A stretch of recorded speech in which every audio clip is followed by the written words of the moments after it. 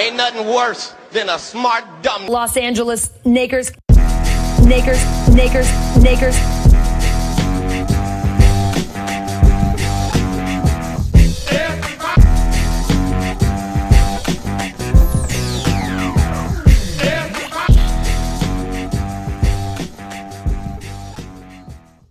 All right, so good afternoon, everybody. Once again, we are back at it, back beginning. This is the first interview that I have for the Smart Dumb podcast. I'm really excited. Excited to have gotten off of my hiatus and excited to get, right to having a conversation. So today I'm going to be joined, and some of the other interviews I've done, people feel away that I let them introduce themselves. But there's a situation where the young lady does not like, there's a particular way that she wants her name said and doesn't. So it's like, this is why I err on the side of caution. So if you don't mind sharing that, we're going to let you introduce yourself first and I'll get to that question. So welcome to the show. Please tell us who you are. Oh, man. Thanks for having me. My name is Tia. Mm-hmm. Am I supposed to say anything else? No, we'll get to that. Yeah, okay. I'll bring this up. So what? We go back a little bit. Yeah. So why is it Tia? Why is it why is it not? Why is it Tia? You know what I mean? I guess my government name is a made up name. Oh. It's made up from. I'm named after my father. Mm. And my real name is based off of his pet name or nickname, as they call it here in the States, which is now his legal name here in America. And I just find that people just have a really hard time with it for some reason. And if they happen to get it right, like, I guess syllable-wise or whatever, they still pronounce it wrong. And so when I left for college, I just stopped giving it to people because I felt bad for correcting people, but it made me cringe all the time hearing my name pronounced incorrectly. Yeah. Yeah. I used to feel this guilt as a child for wanting to give people a nickname because I had so many classmates who had like an American name or whatever, but I felt like my name didn't really qualify for one. So I never had that nickname in class. And after a while I just got fed up. So it's like no more. I hear you. Hey, your name is your name. And it's crazy. I'm sure people still messing up Tia somehow. Yeah. You think it would be easy for people. Listen, mine is Mel. That's all. And it's like the way that people jump through hoops to make it wrong. Yes. It's like you have to be trying to mess this up. So I get all that. That was that whole everything about that.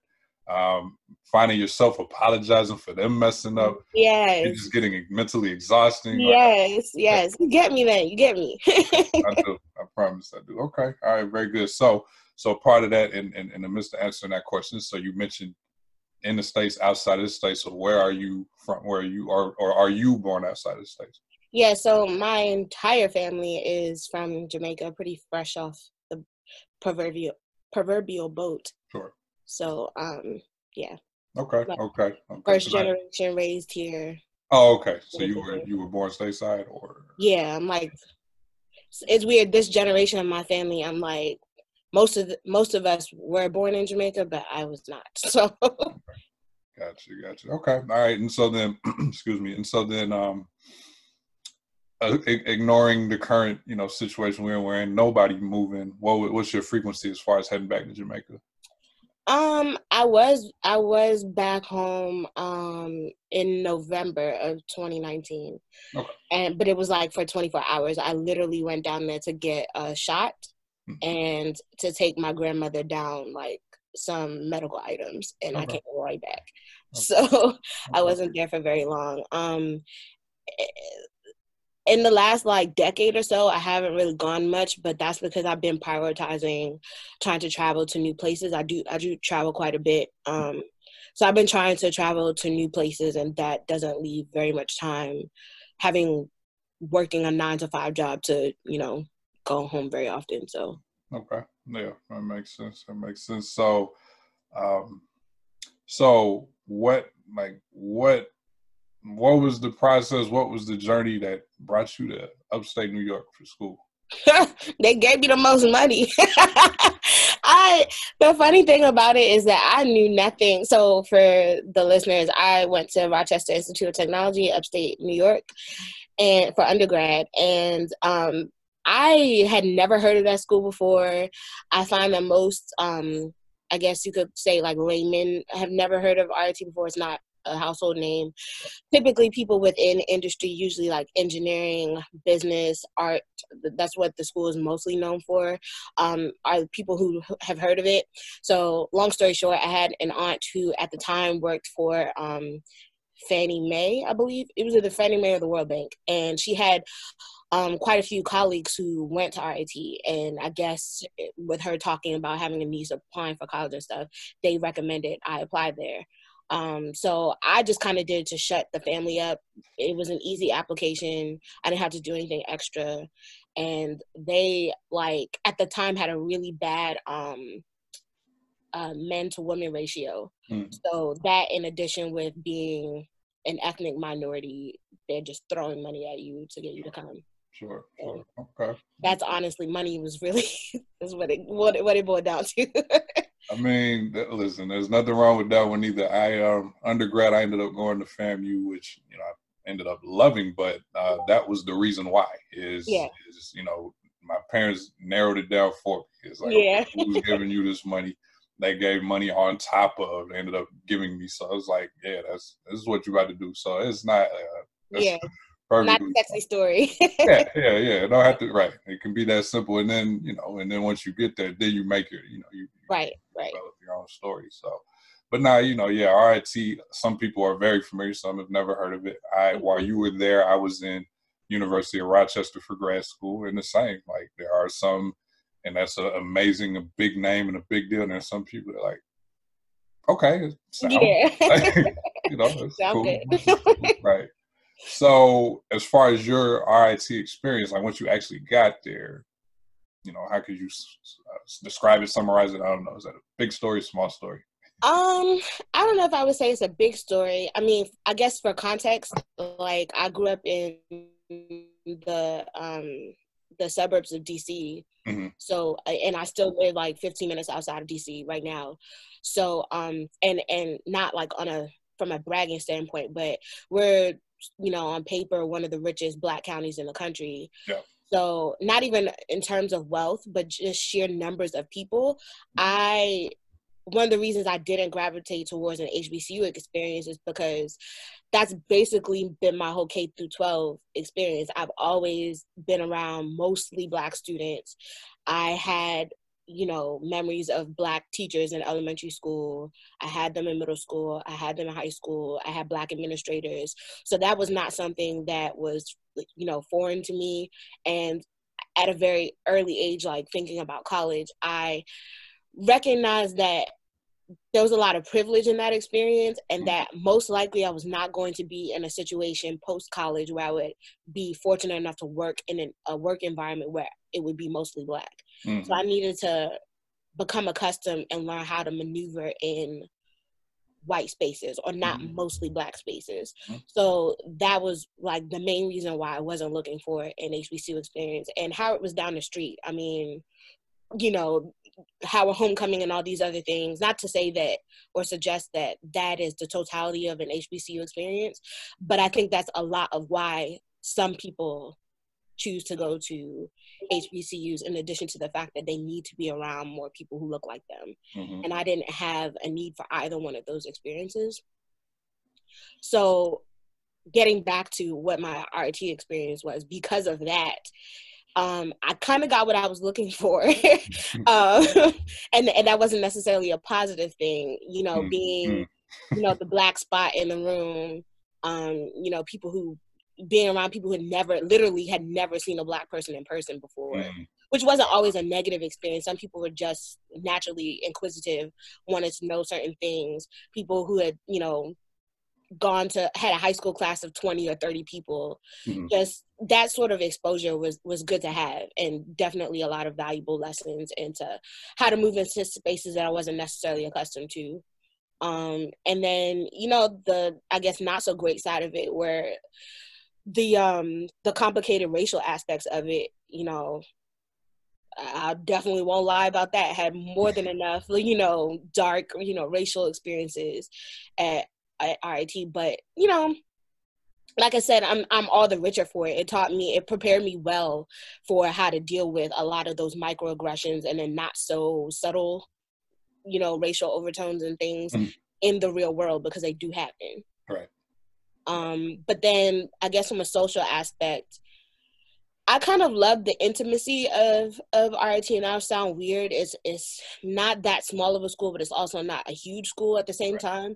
Right. But then it felt like a school within a school in terms of the minorities. Like, we were small in number, but I didn't really have to interact with anyone outside of us, outside of class, if that makes sense. Mm-hmm. So we all knew each other well. It was very strange first coming on campus because you knew immediately who was new. Or I'll just leave it at that, who was new. And so for people who are new, people are automatically like, okay, well, who are you? And you need to come to so-and-so's house or this event or whatever, because we need to get you like in the fold sort of thing. And coming from a space where it wasn't that intimate, it was kind of like, okay, well, I don't talk to strangers. And like, who are you? And like, I'm not going to anybody's house sort of thing. So getting accustomed to that sense of community, that was like different.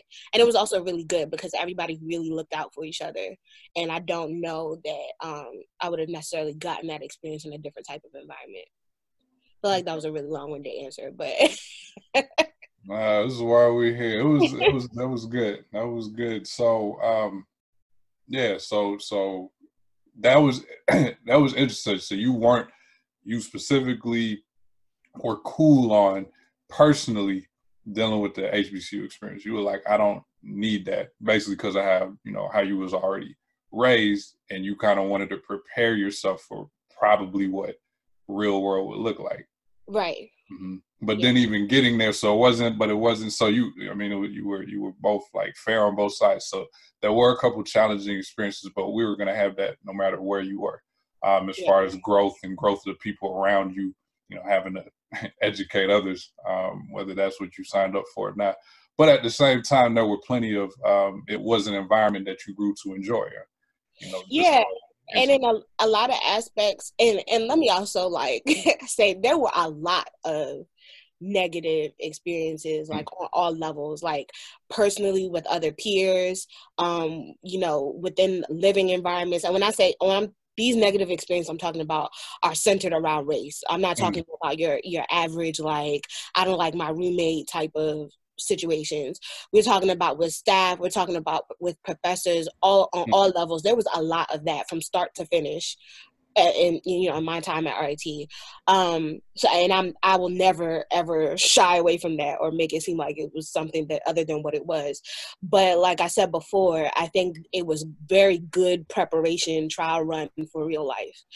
And I'm not saying that every person needs to have that experience in college, but per se, but it's very good training for real life, because I stand by the majority of us will not have the luxury of working in a space where we're surrounded around people who look like us, or people who are there genuinely for your growth and your development and looking out for you.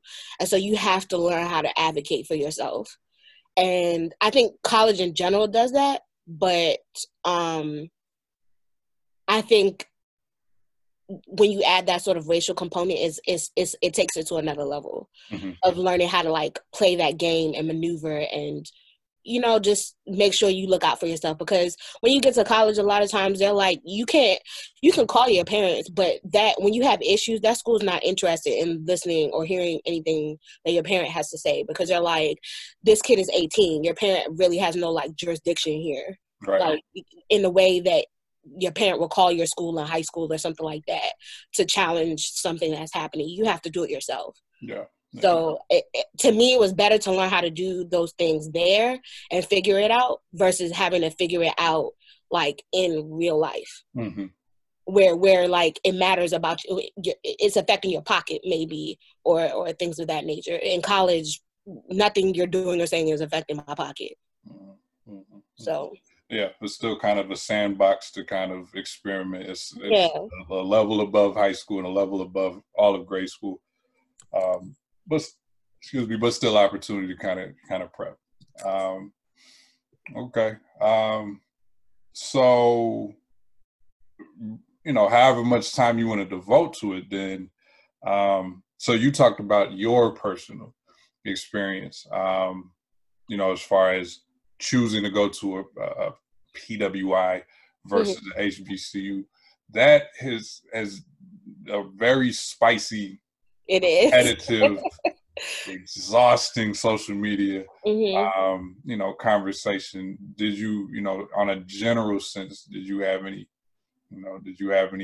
additional you wanted to contribute to that without anybody live, without anybody jumping on your throat because you didn't say what I wanted you to say, so it's wrong? I mean, in general, like you said, I just think the conversation is kind of stupid. Because at the end of the day, it's about the education. Right. So I think there's a very valid place for and need for HBCUs on different levels. So like I kind of touched on before, I think there's a personal element to it. Like I personally have family members who grew up in this area in the private school system, and therefore were that black spec K through 12. And the one family member I'm thinking of in particular, she ended up going to Howard. She needed that experience. And I'm not even saying that everybody in her K through 12 experience need that experience, but for her, she needed that. She needed to be affirmed by having Black professors and being around a wealth of Black students and a wealth of Black students from different places so that she could learn more about herself and sort of have a mirror to herself. I didn't need that personally because I grew up in the opposite scenario. I was surrounded by all of that Blackness K through 12. So it's not to say I wouldn't have been enriched in some ways by going to a HBCU, but for where I was, I just didn't think that I thought I could get more from the PWI for the reasons I stated earlier. So I just think it depends on the student and what they need personally and then what they need professionally. And then also I did start to apply to Howard actually, and this is no shade against Howard, but I'm just speaking in general. I think it's also a question of subject matter too, like what you're going to or planning to study. So that was a challenge that I had because I wanted to at least apply to a couple, even though I had this like game plan of what I was trying to get out of my experience. But the challenge that I had was finding one that offered a degree program similar to or exactly what I was looking for. And I know that is very deeply connected to how HBCUs are funded or lack thereof. And so I don't want to go down that rabbit hole, but there's just a lot of variables that go into sort of making that choice and then also making the choice that's best for you. And I think if people approach that discussion with the mindset that those different types of institutions offer different things, and discovering what it is that student needs and which one can offer that and which one can offer it best. And then there's also the money factor too. So like if you're an average student, as in like you're not a valedictorian or your SAT scores are not like in the top 10 percentile or something like that, like you're not going to get the best financial package from an HBCU, or you're not an athlete. Odds are you're not going to get a ton of money from them. Strategically, you're going to get the most money from a PWI because they need you for certain metrics. So if money is what you need, then strategically, I probably wouldn't bank all of my money on going to HBCU because they're not going to give me the most. Okay. Yeah. So as far as like the major choice, like I know that's one that would have been that somebody would feel like they got to counter it. Of course, if you absolutely were dead set on going to one, yes, across the country, across the East Coast, you could have found that program to suit you. But then it came back to, I guess, one of the things that becomes a problem. I think some of us, I went to HBCU, so some of us are so busy, get too caught up trying to defend the validity of them. Yes. That then some of us then go to the other extreme and say we all must do that. And that is also false. Right. You know? And I thought about that, but I didn't really want to say it because then that also makes people defensive. Yeah. I think I think some of that goes back to like kind of using whiteness and anything that is like all encompassing of whiteness as a metric for success or a metric for quality. Mm-hmm. And so I think inherently we still have that sort of in our psyche, whether people want to admit it or not. So even without being like gaslit, people become very defensive about the HBCU topic, as if people are automatically saying like the quality at HBCU is lesser than a PWI just because it's an HBCU. And then it becomes this whole, well, it's not just about homecoming, it's not just about this, it's not just about that. And it's like, relax, like you know, it's not all that. Like it doesn't have to be that. Mm-hmm. Mm-hmm. Yeah, I mean, just the whole fact, that we can't. It's just another example of this kind of, it's the social media you're supposed to walk on eggshells if you're not going to offend anybody else. And it's like, and so you end up prefacing so many, this is my experience, in my opinion. Yeah. We can't even just have the conversation, let you have your thought and you have my thought, because I'm going to find a way, to get hung up on, you said you can get more money. That's your experience. And it was a legitimate idea. I also think if we could as a community reframe the conversation into like focusing on the education piece, not the quality part, but the receiving the education. So like if the focus is on, okay, if you want to go to school, because that's a whole nother discussion about whether college is even required or whatever to be successful. But like, if you want to go to school, the focus is on getting the degree. Where you choose to get the degree really should not be that big of a deal in the grand scheme of things, as long as you're getting the experience that you need and that you want. Right. So if that means you have to transfer, whatever it is, at the end of the day, I want you to get that degree. Right. And get the experience that is going to set you up for post-college life. Right. Any details beyond that, to me, they're not irrelevant, but that's not the focus. Right. And if we could switch the focus of the conversation to that, like, purview, I think we would be in a lot better space. Yes. Yeah, I agree with that. I can agree with that. So, okay, so what, you said undergrad. Did you go to grad school?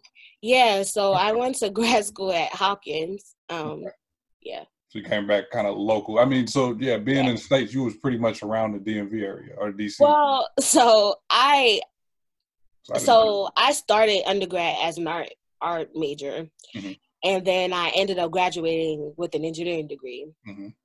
Long story, but not really important. So needless to say, I went about the normal trajectory, went into the engineering space, like full-time work, and in my particular I guess niche of engineering, it's like, it's not manufacturing, but it's like centered around manufacturing sort of.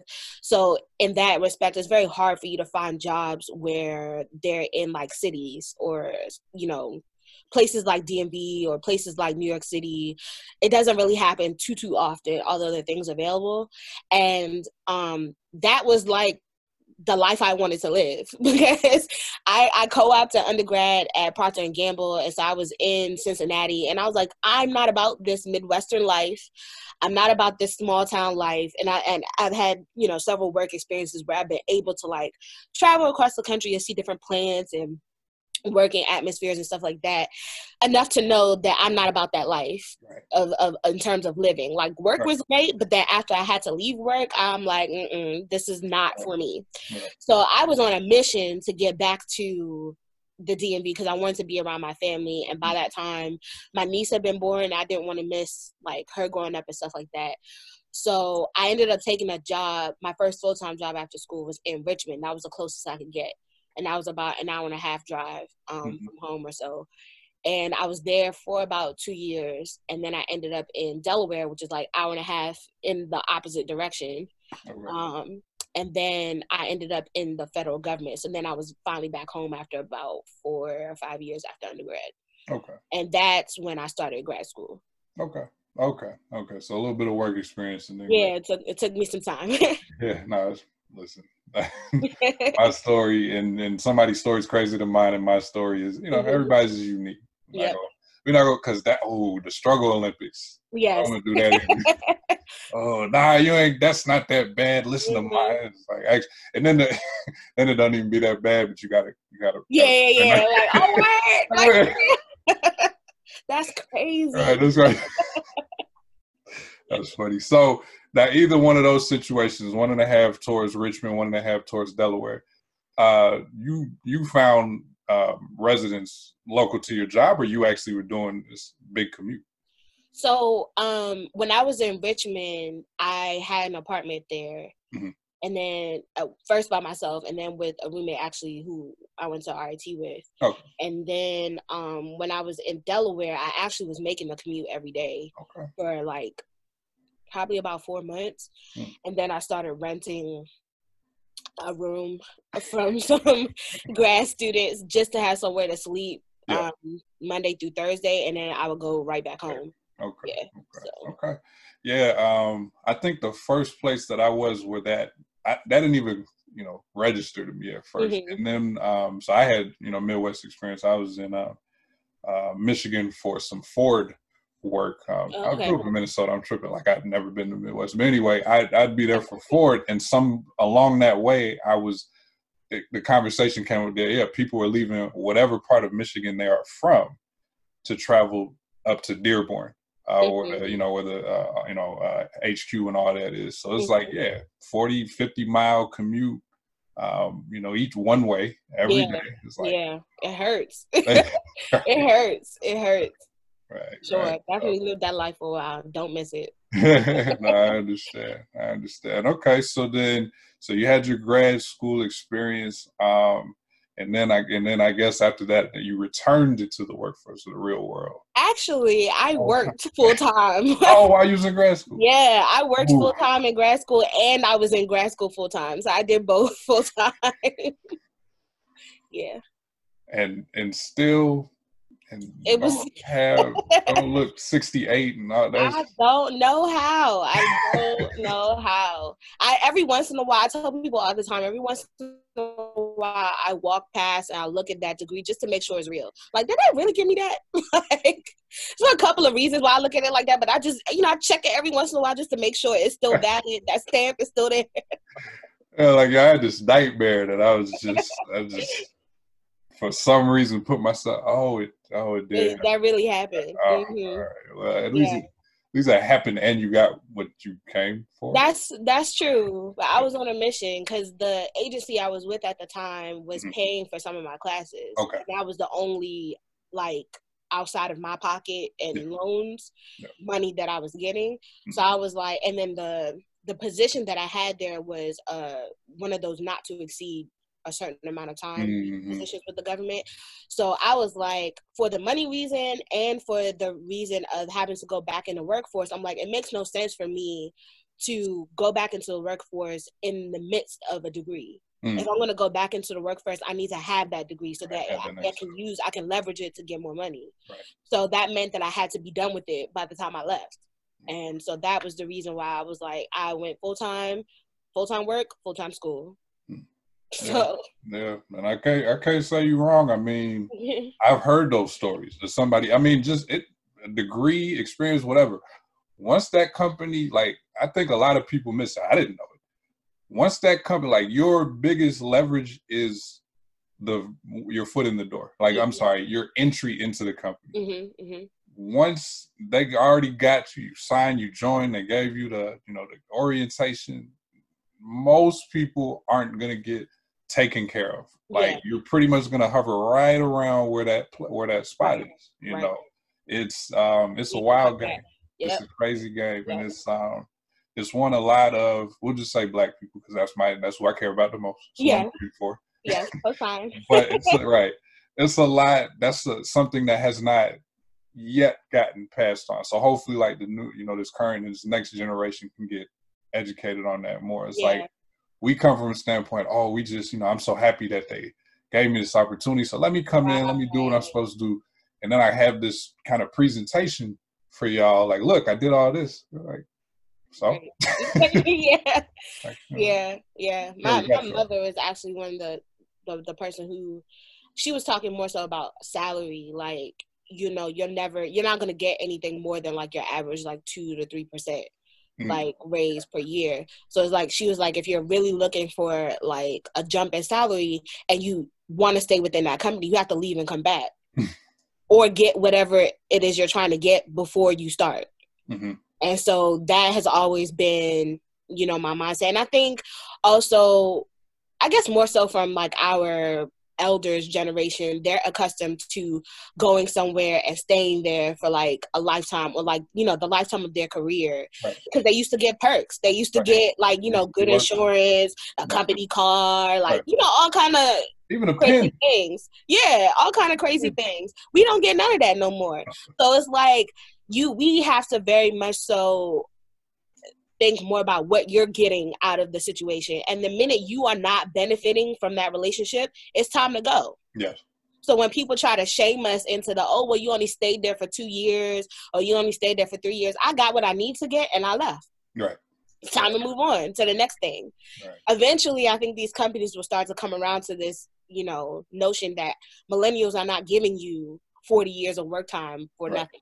For nothing. Yeah, that's it, right. I mean, if you feed me, then I'll stay. Right. But the minute that I stop benefiting from this scenario, it's time for me to move on. Maybe I'll come back. Maybe I won't. Maybe I won't. Right. That sounds like a company personal problem. You know what they say? They don't give cars. They don't give pens. You know what they give now? Happy hour parties. You know, and I think that. And that's acknowledgement that they know they're putting people through hell. So it's like, here's this wine and some beer. You good? We'll see you next Monday? Yeah. All right, cool. So, yeah, they wild for that. But no, it's that I'm even glad you talked about that too, as far as, you know, they try to shame, you know, again, what's that current generation into, like, why are you moving so fast? And it's like, because there's not a good reason to stay. There's not a good reason for me to stay. Like, you're benefiting from using me. Right. And then we have so much more like on our plates. We're saddled with student loans. Then you want us to have kids. You want us to buy houses. What am I doing that with? Like, your pat on the back is not paying my mortgage, bro. Like, this is not giving my down payment. I need you got to work with me. Right. They can't cost a mortgage and a half a month. Like, I'm not signing up for that. Yeah. That's what that challenge is for a lot of people that desire a big city, you know, desire to reside in a big city. It's really hard to deal with all the expenses that it costs and offset it with the salary. Like, that's right.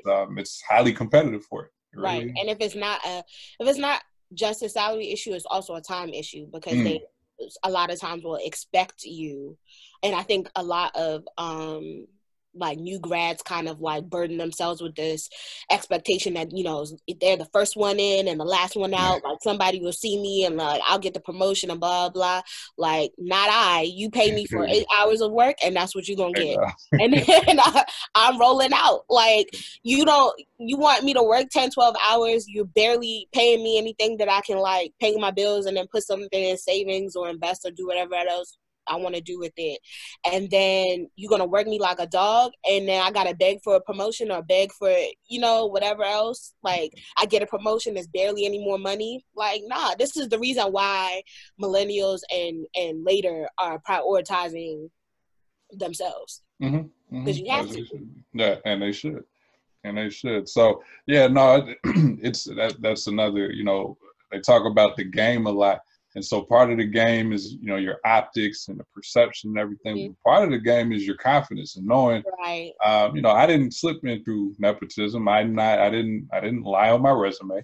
Right. Like, I'm here because I'm good enough to be here. I'm gonna, you know, you move and walk and present yourself like you're supposed to be here, and then that confidence permeates through.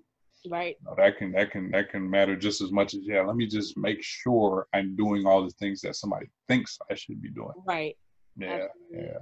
Okay. So, you know, a little bit of work before grad school, then during grad school, and then took that degree and kind of propelled what you were doing. And then eventually along the way, there was a, you know, working for self, entrepreneurial type of idea that came, or maybe it had been, yeah, or maybe it had been in your mind? Yeah, I would say it's been something that's been in my mind. And, you know, the more I get into different things, I think about like some of the silly things I used to do as a child that were kind of like entrepreneurial in spirit, but obviously didn't really go anywhere. Okay. But I had been blogging since like 2016 or whatever, and mostly around like beauty and travel, because again, like I said, I travel quite a bit, and people are always asking me about my hair. And it just got to the point where like I just got tired of answering the same questions over and over again. One at a time. So yeah, so I was like, well, it would be great if I had a place where I could kind of direct people to, like, if you have these sorts of questions, this is what I do, this is like what I use, you know, all that sort of thing. And also kind of showing people, like, so I'm big on like, I guess kind of thought process. So even like how I do things, and that might be just like the engineer in me, like how, you know, they kind of train your brain to work and kind of reason through choices and how something works. Right. And so, and I realized that sometimes when people ask me certain questions about something I do, or, well, I'll just say something I do, it's the thought process really that they're kind of getting towards, but not really knowing how to ask that question, or knowing that that's the question they want to ask, I guess. So even with my blogging kind of work, I would kind of approach it from that aspect of like, okay, this is how I'm thinking of it, and this is how I approach this problem that I was having, and this is how you should do it too. Because without getting into the depths of it, one of the problems that I find in the like kind of natural hair world is that you see something you like, you in your mind think that my hair looks like yours, and I want mine to look like my results to be like yours, and so I'm going to do whatever it is that Jamel's doing so that my results look like his results. Right. The problem with that is that our hair might not actually be the same, even though it looks the same. Right. And when you skip over doing like the logical reasoning as to how I got here or what I used, then you get disappointed because your results are not the same. Right. So if I can just show you, instead of just saying use ABC products and do 1, 2, 3 steps, why I'm doing ABC and 1, 2, 3, then you can do it for yourself and figure out, you know, what works for you without the disappointment. Right. The sidebar to that is a lot of people don't want to do that work, but that's that's a different conversation. Yeah. So yeah, I have been, and I still have said blog, but it's such a challenge to get that sort of thing to make money, and then to when you do make money with it, to make money consistently. Right. So it's not ever, and I guess part of maybe my problem with that was not really looking at it like it was a business. It's kind of like looking at it as something I'm doing that I want to make money. Maybe that was the problem, but I don't know. So but I've always been you know, someone kind of reads and kind of looking around at things that you know, what can I come up with, like what problem can I solve, what product could I sell, or something like that. But then, you know, you have that barrier of capital and, like, you know, needing to be with the right people in order to make something shake. So looking for something simple enough that you can enter a market and make money. And I think that's always sort of been where I had some disconnect. But because I have often been in, I guess, circles with entrepreneurs and just kind of always reading about what other people are doing, I came across someone who is like now a serial entrepreneur, but was able to build his first like $1 million business in 30 days through local service businesses. And I just will always see his posts, which were always very detailed and free, more importantly, like how you can do the same thing. And again, that's sort of like logical, like stepping through the process of things that made it very easy to repeat for someone else. Or even if you didn't want to copy it in the same way, apply it to something else. Right. So at some point he ended up creating a group to kind of help a group of people replicate the same results. And I think he had like a wildly popular launch your first $1 million business in 27 days post on Reddit.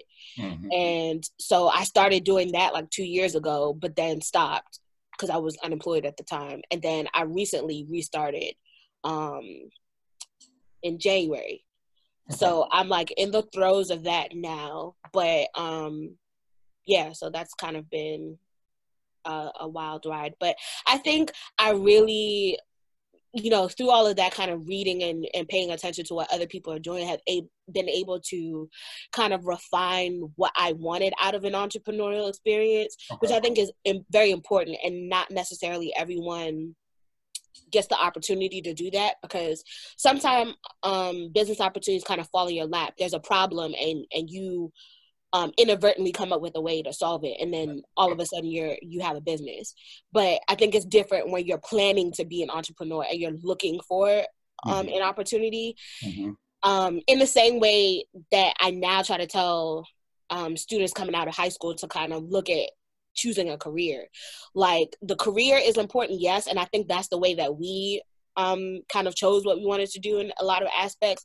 But I think it's also important to think about the kind of life you're trying to live. And sometimes that ends up filtering out the degree or the business before the business itself.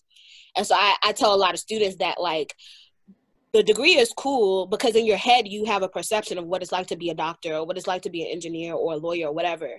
But then we don't think about, okay, a lawyer is locked up in an office for X amount of hours and all they do is read and they don't see people, all these different components to it. And that's not the type of person I am. That's going to make me miserable. We don't think about that part. And so I love being an engineer, but I don't want to be at somebody's office, at the same office every day, having to clock in at X time and clock out at X time. I want to go out and explore. I want to be on my own time.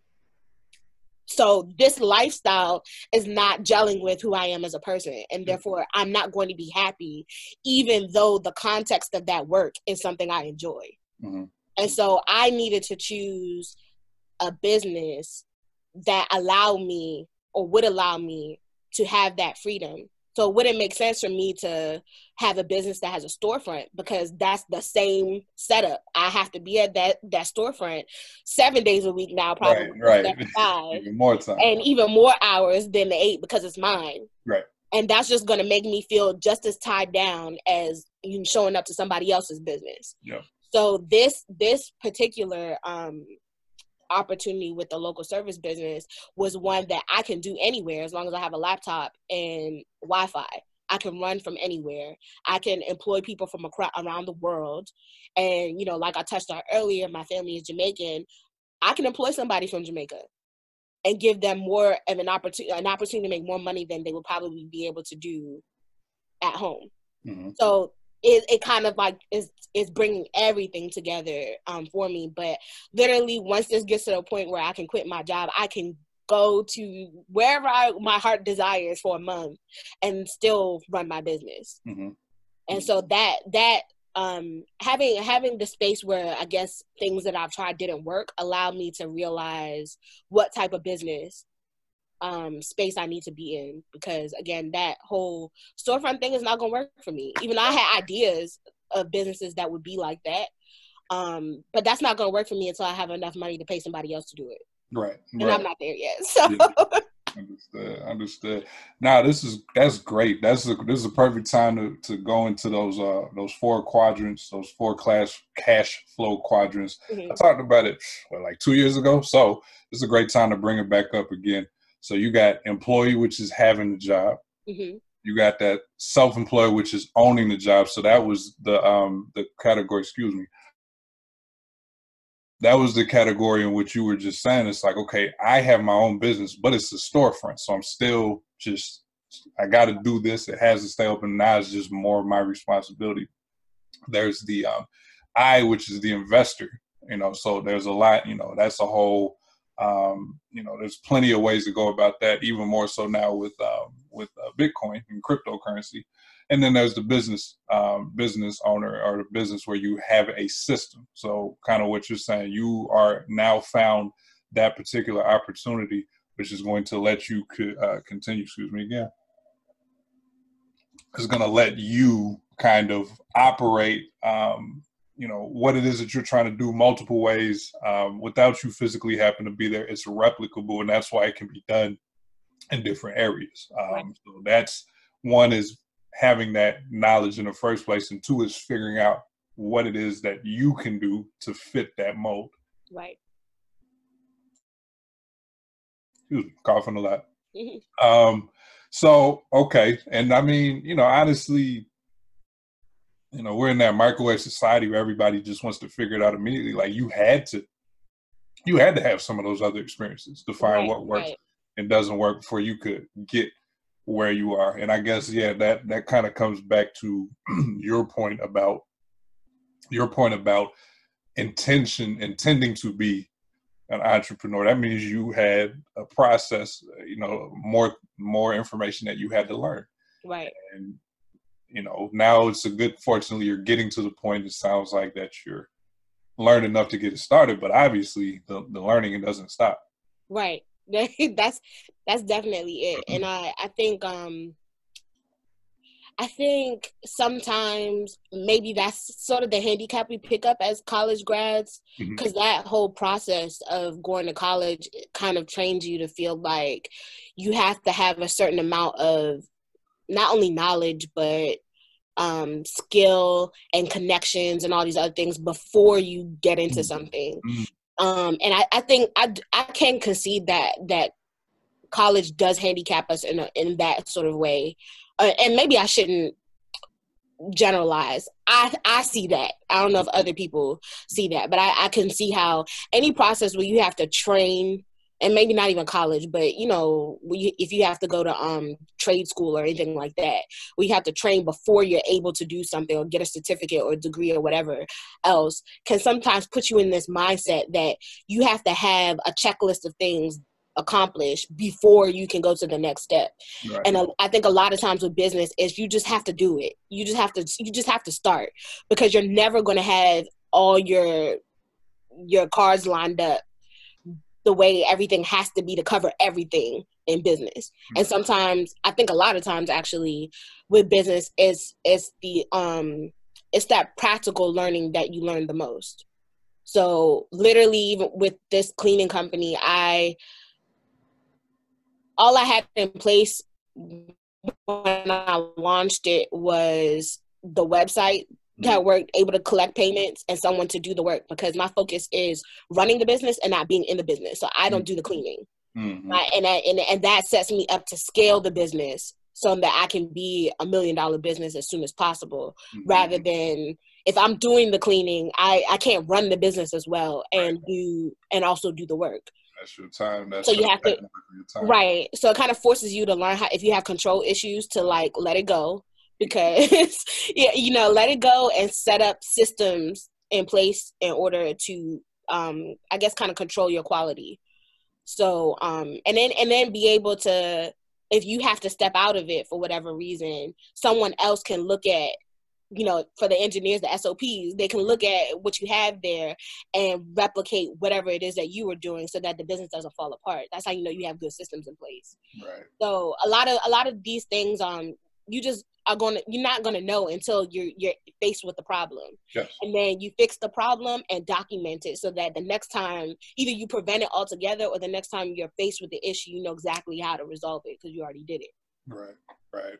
Yeah, I mean, we can the merit for you got to start somewhere. So if you're in college and as a traditional ages, late teen, early 20s, then it's okay to say, yeah, you really don't have a foundation for any of this work. So yes, we need you to get started first. But yeah, a mistake that a lot of people do make that's very valid is, this is how life works. And some people are actually mature enough or got thrown into life, for different reasons as those early teenage years, that they already realized, like, nah, when I had this family situation, when I had my own challenge, I had to figure it out. It happened. I had to get out of it. Now I'm, different and stronger for it, hopefully.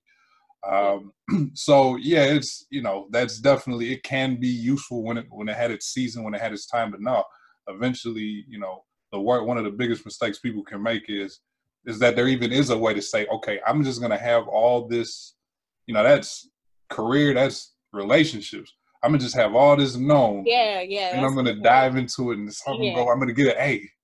Yeah. And life doesn't work like that, and it's funny how I always find it very interesting how, I think socially we accept the idea that in certain parts of life, particularly with work, I think I see like 9 to 5 work, that, when opportunity knocks, you have to be ready. Like, there's that whole saying of like, you never have to get ready if you stay ready, and that whole, that whole mentality. But we don't transfer that same logic to other areas of life. So when you see people talk about relationships and they're like, oh, I'm not ready for this and I'm not ready for that. And it's like, okay, well, if your dream person showed up at your doorstep tomorrow, are you gonna be like, well, come back in 6 months because I'm not quite ready yet? Would you do that about your job if the job of your dreams was somebody offered it to you today?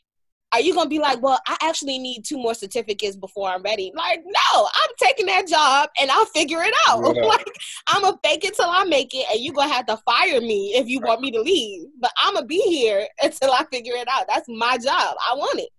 And it's just funny to me how we don't transfer that to anything else in life. And we're supposed to have all of these things done before we do anything else. It's very interesting. Hey, I mean, that's a bar there, and it's just up to people. Like, did you want to hear it right now, or did you need 6 months? And that's the beauty. That's a good post if you got to come back there later. No problem. But like that was powerful right there. That was definitely good. So you've alluded to the cleaning business, but do you want to actually formally introduce, or what are the actual, what are you? Oh, sure. I don't really have. I guess it's about to be my first time having like okay, well, yeah, whatever. But I could try a little thing. But yeah. So the cleaning business is Capital Region Maids. We're a mostly residential cleaning company in the DC metropolitan region, working on some expansion to Baltimore. Although this COVID situation has kind of thrown that off a little bit. But yeah, so we I hesitate to say the value proposition, but we really try to focus on making booking really simple. I know for me as a consumer, when I need a product or a service, it's so frustrating to me that, and maybe this is the millennial in me, going on trying to patron a business and they don't have a website. I'm like, it's 2020. Like, why don't we have a website? And then if on that website, it's not simple for me to book. Like, don't make me have to go through a million hoops in order to figure out how much something costs. I don't want to have to call you to figure that out. I don't want to have to call you to figure anything out.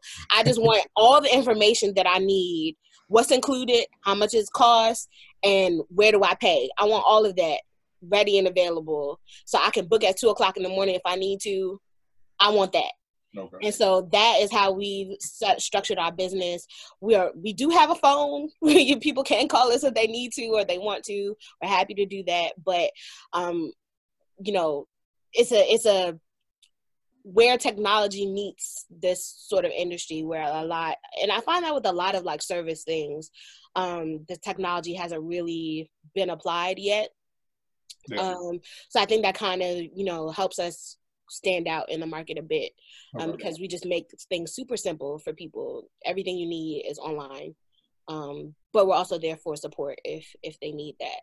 Okay. So we're also learning to pivot. So with this whole COVID situation, we've actually just announced today our contactless grocery delivery service. And that's another thing you learn in business, is how to pivot. You either pivot or you get lost. Right.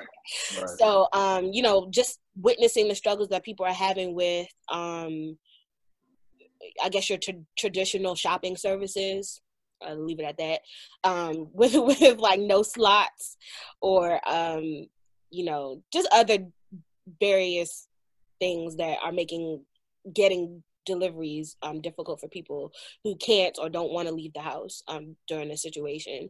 So we came up with a solution, and one that we think is also fair to our our providers who are also our cleaning professionals. But we're looking at both sides of the problems with some of those apps, with consumers not being able to get slots, and then the what are they calling it? Not the protests from the shoppers and the drivers who are feeling like they're underpaid and undervalued. Mm-hmm. So we have a little different of an approach to our delivery service that makes sure that they're being paid fairly, and that also allows us to keep paying people through the situation, enables them to keep taking care of their families. Right.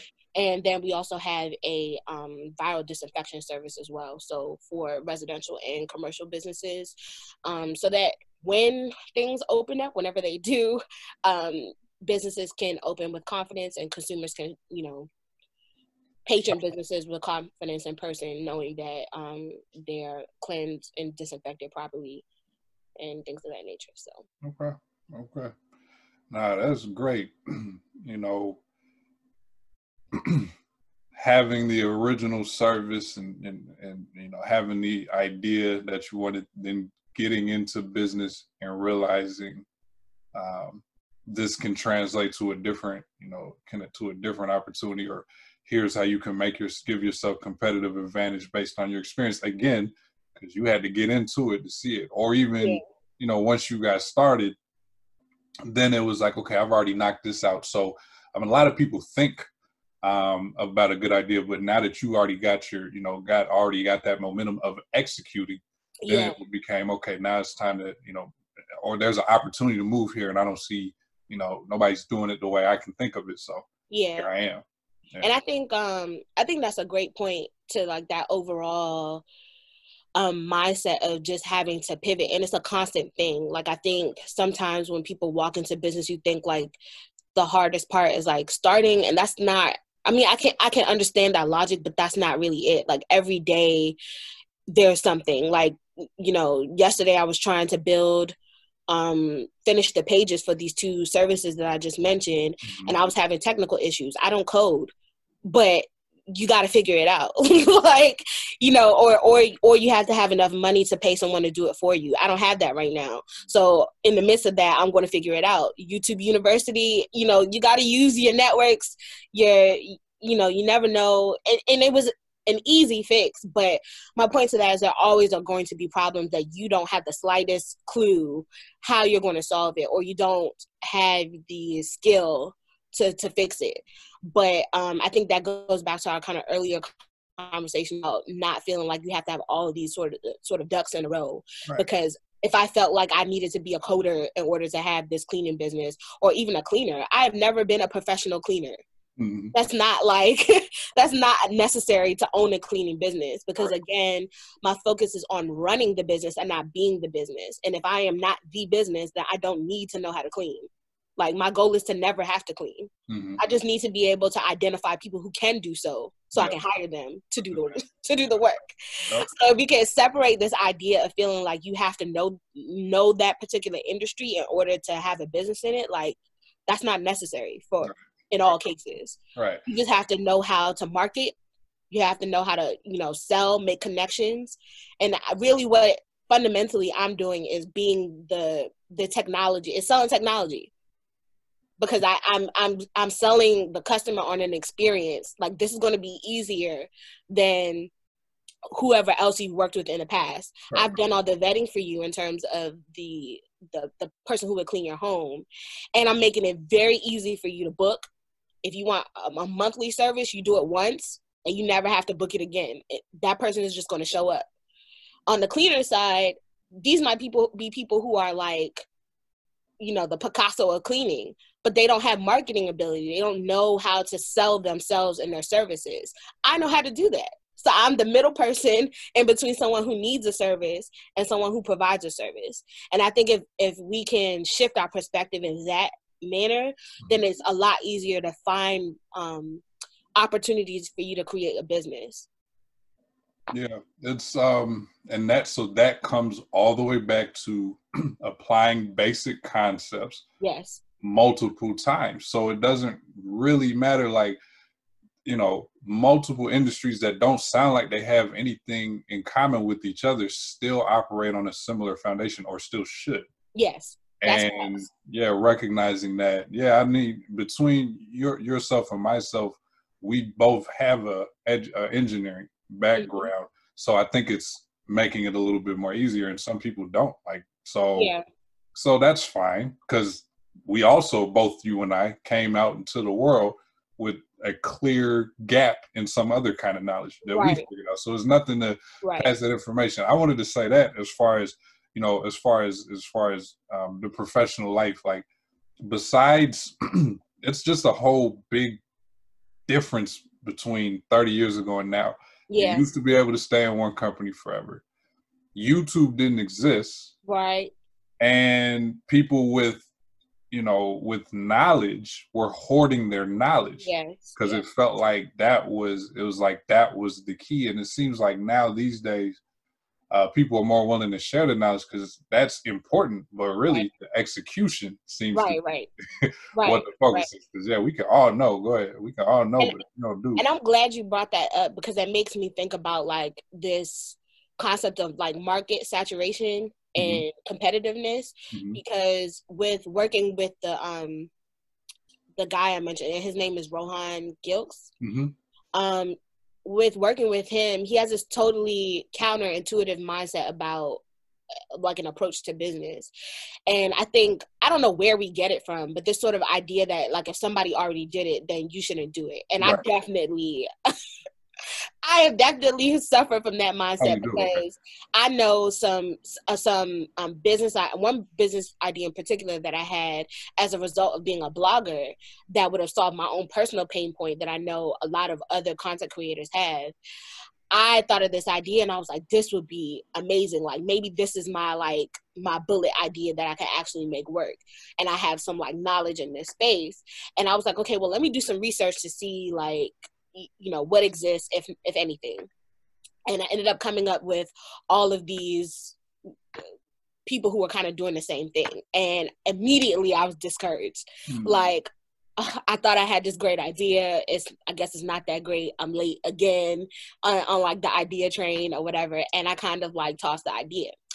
And then I don't know if it was something he said, but I kind of circled back to it. And then I started talking to friends that I had who were also content creators. Like, are you feeling like you're getting what you need? Because even though these companies exist, I still have this pain point. Right. Like, you know, they exist, but somehow they were not able to reach me. So I didn't even know they existed. And then on top of that, for whatever reason, I'm not feeling like they still are offering what I need. Like, they're not solving my issue. And they felt the same way. And so he has this concept of like, competition is like verification that the idea is solid. It's like your proof of concept. Yeah. Okay. Right. And that to me is counterintuitive, because I think sometimes, and maybe it's an ego thing, that like you want to have this idea that nobody else has thought of, so you can be the person, like, you know, Jamel was the first who, you know, came up with a podcast or like whatever. Maybe it's ego driven. I don't know. But like, if you think of it from his mindset, it's like, all right, well, if nobody's done it, you don't even know if the market wants it. Is there a market readiness for this idea? Are they willing to pay for it even?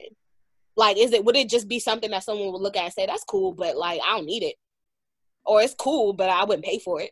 Because I know some things that I'm like, oh, that's a cool idea, but I wouldn't pay somebody to do that. Right. I just do it myself. Right. So you lower your own personal risk with your money and your time. If 10 other people have already done it, that shows you there's a need for it and that people are willing to pay for it. They've already taken that risk for you. So I don't need to do it. So if I jump in that space, I also get free research, because I get to go to your podcast and Susie and Joe's podcast and see exactly what you're doing, what's working for you, and hopefully identify the gaps, what's not working for you. Yes. And then I can craft my service and my business around what you're not doing and do it better. Right. And then I get to take a little slice of a pie. So it's also that, plus with the concept of there's opportunity for everyone. There's you know, money on the table for everyone. Right. And if you, I guess, go into it with the mindset that like you're not ever going to get all of the market share unless you're the only person with that idea, which comes along with a lot of risk. Right. So if you can accept that you're not going to have all the market share, well, how much market share would make you happy? Right. Like, you know what I mean? Like, how many, products do you need to sell? How much of your service do you need to sell in order to make what you want to make? And maybe all of your revenue comes from this business, or you use this business as a jumping ground for the next business, and it's just a slice of your portfolio. Mm-hmm. So I think once I was able to change that, I'm like, now when I have ideas, I'm like, okay, let me see who else is doing this. Let me get into how they're doing it, what they're not doing. And, if people with that pain point feel like their needs are being served. So when I was able to do that, I still haven't moved on this idea yet, but I created a survey and I sent it to people who would have this pain point. And I said, are your needs being met? No. What are you looking for? Blah, blah, blah. What are you willing to pay for it? It's like, and when you understand that concept, it's like mind blown, but then it's also rinse and repeat.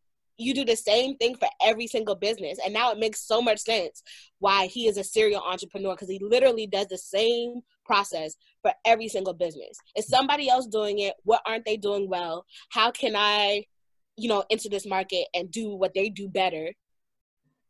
Set it up, sell it. You go do it. Yeah. And and his thing is I don't want anything that's going to take me years to get to the money. I want business ideas that I can get to the money as soon as possible. Right. So my mindset is completely different now. Exposed. So yeah, that's Rohan Gilks.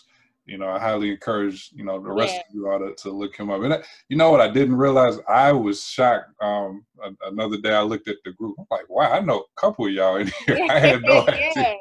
Yeah. Absolutely. So by all means, again, shout out to him, and then you even sharing pretty much repeating, honestly, but showing that's the replication, showing that this information is getting through. Right. And is clear enough, and then after you get the information, go make it work for you. Learning just to learn is not going to do it. And so it's and even that people, it's all right, they wanted to figure everything out before they get started. Right. They're like, okay, I got to do that. Okay, well, now I'm gonna just jump it now. There needs to be a plan, though. Right. There does need to be some kind of knowledge. I think you said, oh gosh, now I can't remember. You mentioned something that I thought was a really good point. Oh, about sharing knowledge. Cause even, and I thought that was a great point, even though, so I think part of the shift is that socially people have realized that they can sell knowledge in the same way that they can sell a product, right? So you have that. Then, of course, you have people who muddy the waters with selling knowledge, but they're not really telling you how to execute something. They're just kind of telling you. I always struggle with how to explain this, but I've definitely gotten got by some people investing in courses and master classes and things like that, where people are not really telling you anything actionable that you can take from this, and I'm gonna go execute these 10 steps and have a result, and as long as I put the time and the effort into it, I'm going to yield something. A lot of people are not selling that. What Rohan does is, and he's not even selling that, he gives this information away for free. Right. That is very valuable. He could easily sell it for a lot. Right. What he sells, though, is the business. So the business that he, and I won't even say he sells it, because it's not even he's requiring you to purchase any of his tools or anything like that. But because they're already there and he uses them and built them, it's a no-brainer to use what tools he's created to make this process easier. Right. Although you could go elsewhere. But that is part of the that rinse and repeat that I was talking about earlier. It was first he had this cleaning company, and then while running that cleaning company, he realized, okay, for example, what if I had a booking page that made this process way simpler, and then went and created a business around having this booking page. So it just so happens that his other businesses kind of work cohesively with I guess the total process of having a local service business. But and I think, well, I don't think, I know that he has given away that information for free before those other tools existed, because that's how that Reddit post blew up. But I think that speaks to him as a person. you know, in and of itself, that he was, you know, willing to give all that information for free. But even now with these other tools in place, he's able to make some money there with people who are willing to, you know, join the process and get started. So I think that's also another way that, and I think a more ethical way, personally speaking, just as someone who's, you know, paid for different courses from different people and think that you're getting like actionable intel, you know, on something, and that's not really what you're getting of doing that. Right. Yeah, no, there's because it's in general, yes, you, as far as the information you have, you know, there's a lot of people that have a need. You go find a need. And so, yes, if you actually have something to say and something that people can benefit from, then it is reasonable to sell it. But some of them, some of the more shadier types, do a great job of the marketing. You know, Yes. I got this for you. You need it, and that's really all they spent the time on. Then you get it's like a big box, big, you know, gift with nothing inside. Right. And because they are wherever you're trying to get to. So like, you know, if they're a blogger and they have 100,000 followers, you're like, okay, well, they're going to tell me how they got there. It's like sometimes that's not really, and it's not necessarily, you know, the fault of whoever is doing the investing. Like you said, they're skilled at making that package. Yeah. And because they, again, are wherever you're trying to get, you reasonably think, okay, this is how they got there, and they're about to show me how it works. Right. No, that's not always the case. And then you have I think with this scenario, it really puts the ball back in your court. So now with all of the steps, it's really on you to execute. Like you're going to get something. I remember very early on doing it. He was like, you are going to make money in 30 days. If you do these things, you are going to make money in 30 days. And I'm just like, yeah, right. Because I've been like in so many of those scenarios where people are like, oh, you're going to get followers or you're going to get this. And it's like, okay, no, this is real. Like within 30 days of my, you know, site being up, announced, launched, I had a booking, made money. Literally, you'll wake up and be like, your phone is ringing. Oh, somebody booked a service at like 3:00 in the morning. Right. Like, you know what I mean? You know? So, I mean, that's just, it's great. And now to just be able to focus on just scaling that. Like I personally have a goal. I want to be able to fire my job at the end of the fiscal year. Okay. Goal. Oh, this year. Yes, I am ready to go. Been ready to go for a while. I am ready to go. Got the resignation letter in hand, dated, and everything. So it's like if you just focus on doing the work, like literally round the clock, I'm balancing between doing my 9-to-5 job and running my cleaning business and getting it to scale so that I can be like, you know what? This ain't it for me no more. I'm ready to go. Right. I got the whole speech. You got the time that you go. I got it all. The whole day mapped up. October 1, that is the goal. And you know, if it comes down to it and I can't, it is what it is. Yeah. But it's the goal, and that drives you to work hard enough to get there. And if I get there and that's not the time, then you know, that's fine. It can change. Right. But it's something, it's just that optimism to know there's something better out there in the horizon to go reach for. And that's keeping it fueled. Yeah. And that is attainable. Like, right. It's attainable, and you know, it's great to have like a community of people who are doing the same thing regardless of where they are. But there's also other cleaning companies that I started this process with here in the DMV area, and we rely on each other a lot. Like, you know, when we have technical issues, anybody ever done this? Is anybody having this problem? How did you solve it? You know, where are you getting it's Hunger Games right now for cleaning supplies and, you know, PPE in general. That's been difficult, but you know, with all us working together, we find one place that works, we drop the link for everybody. You know, if I have a cleaning job and I can't find, you know, none of my cleaners are available, I'm calling one of them. Do you have a team that's available for this job on this date?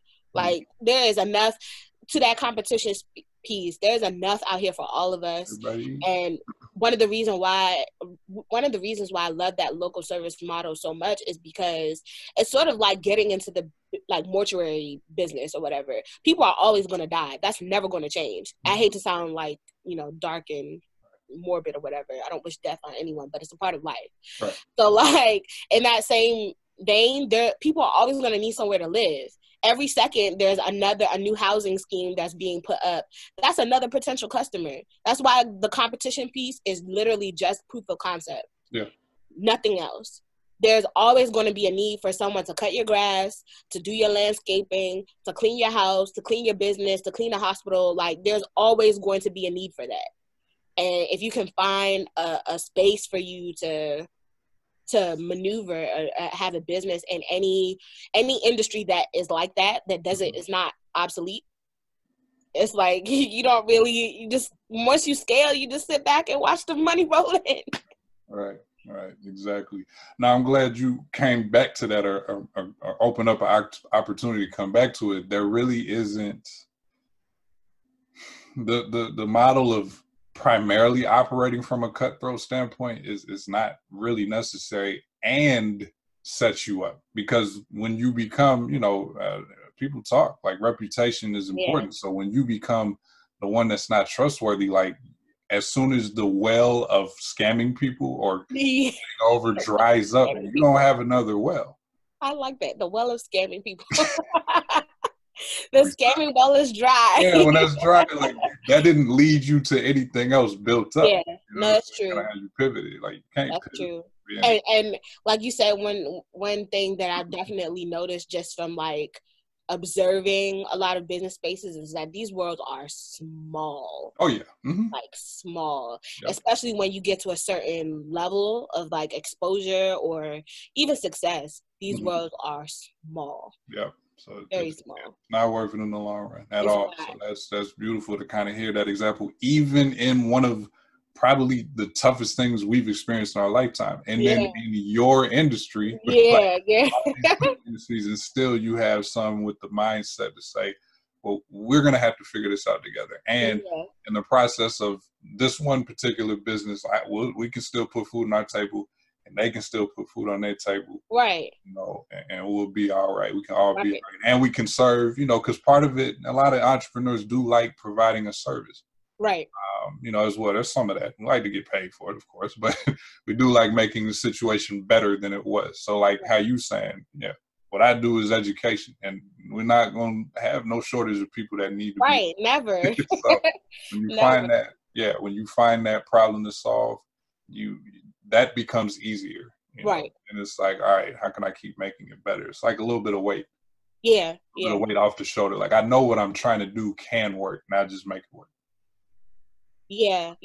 And I'm telling you, sometimes to me, like that clarity is of like who you're talking to, like audience wise, is the toughest part of the business, because I definitely think that's probably the toughest part of business. And it's definitely, from what I'm noticing, the difference between like a business and then like a business, like a business that's like making money hand over fist, is like their ability to communicate to their target audience and to and just have that clarity to like their pain points, where you're able to speak directly to someone's challenges with a service or a product.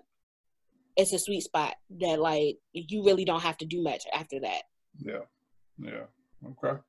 All right, good. Listen, I think it's, plenty obvious that you have a wealth of information. There's like no shortage of both just kind of general life experiences and then industry knowledge specific to what you're doing right now. So it's, there's no need to prove that. Like we can do like a whole another hour and a half. Thank you. But I think, actually, if we come back a couple of minutes ago, what you said, it's like, everybody, please feel free to go check out this Capital Region Maids. Yes. This is a DMV service that you plan to try to get out to Baltimore. Yes. Is a goal. Okay. So if you're in one of those regions, definitely check her out. And she's trying to be out. She's trying to get out and fire her job on October 1st. So. Yes. So if you are a cleaning professional, please hit me up. I'm looking for you. Yes, absolutely. Ready. And I'm so actually sending an email out to some of my clients this morning. Explaining the 2 new services, and I was like telling them, this is all your fault. The fault that this business is able to stay in operation in the midst of a pandemic and still hire people. I hired 2 people 2 weeks ago. Oh, wow. So I am constantly looking for more people to hire.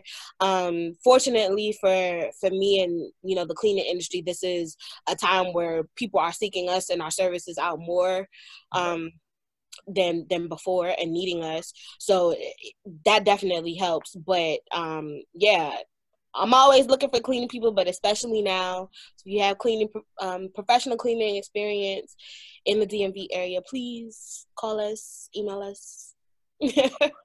All right.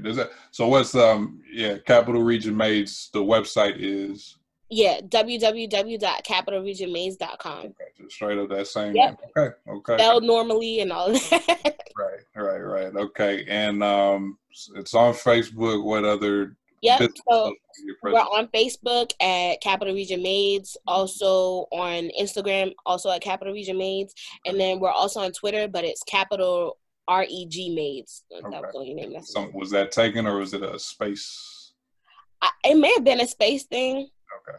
I'm not sure, but that was the closest that we could get to the name. Gotcha. But even that, making that real simple to. We define. have to put a Z over it. Yeah, not capital with a K, right. And I forgot we're also on Pinterest at the same name. Capital. Oh, nice. Okay, Pinterest. Okay, all right, very good. So, Satia, thank you very much. Definitely appreciate your time. Again, everybody go check out Capital Region Maids, support it. If you need services, book. If you can provide the services, reach out. And, keep supporting Black businesses, helping them grow, and get those good businesses supported too. Yes, for sure. Thank you so much for having me. This was very fun, actually. I appreciate it. So, Smart Dumb Podcast, we're signing up. Everybody else have a great day. Bye.